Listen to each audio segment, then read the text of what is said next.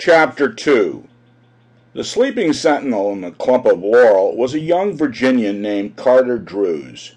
He was the son of wealthy parents, an only child, and had known such ease and cultivation and high living as wealth and taste were able to command in the mountain country of western Virginia.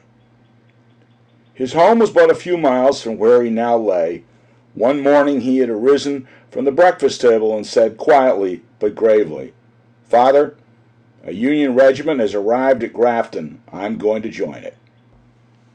The father lifted his head, looked at the son a moment in silence, and replied, "Well, go, sir, and whatever may occur, do what you concede to be your duty.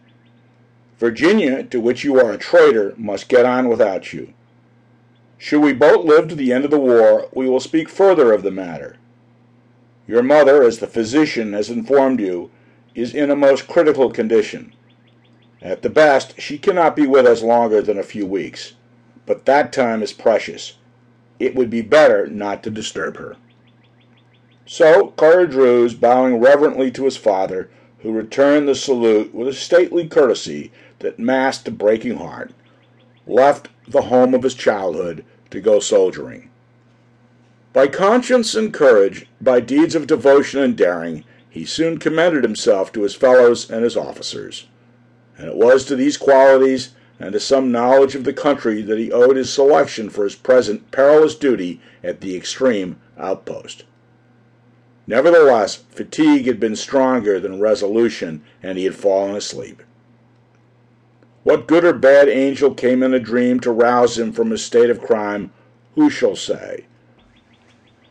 Without a movement, without a sound, in the profound silence and the languor of the late afternoon, some invisible messenger of fate touched with unsealing finger the eyes of his consciousness, whispered into the ear of his spirit the mysterious awakening word which no human lips ever have spoken, no human memory ever has recalled.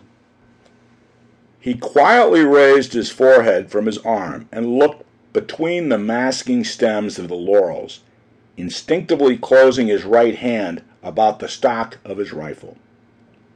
His first feeling was a keen artistic delight. On a colossal pedestal of the cliff, motionless at the extreme edge of the capping rock and sharply outlined against the sky, was an equestrian statue of impressive dignity. The figure of the man sat the figure of the horse, straight and soldierly, but with the repose of a Grecian god carved in the marble which limits the suggestion of activity.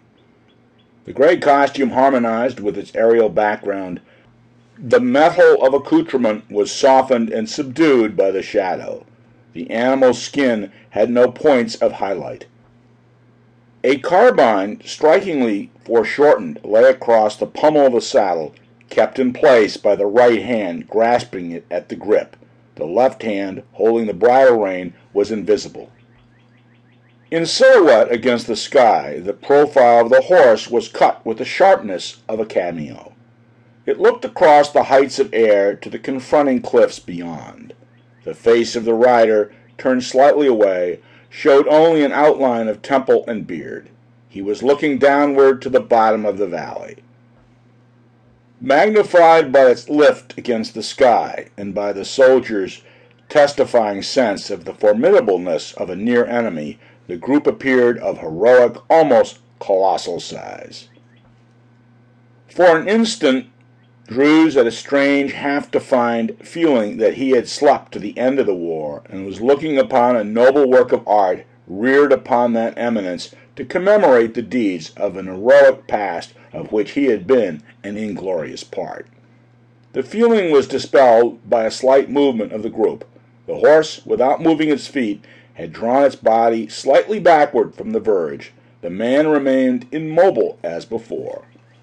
Broad awake and keenly alive to the significance of the situation, Drews now brought the butt of his rifle against his cheek by cautiously pushing the barrel forward through the bushes, cocked the piece, and glancing through the sights covered a vital part of the horseman's breast.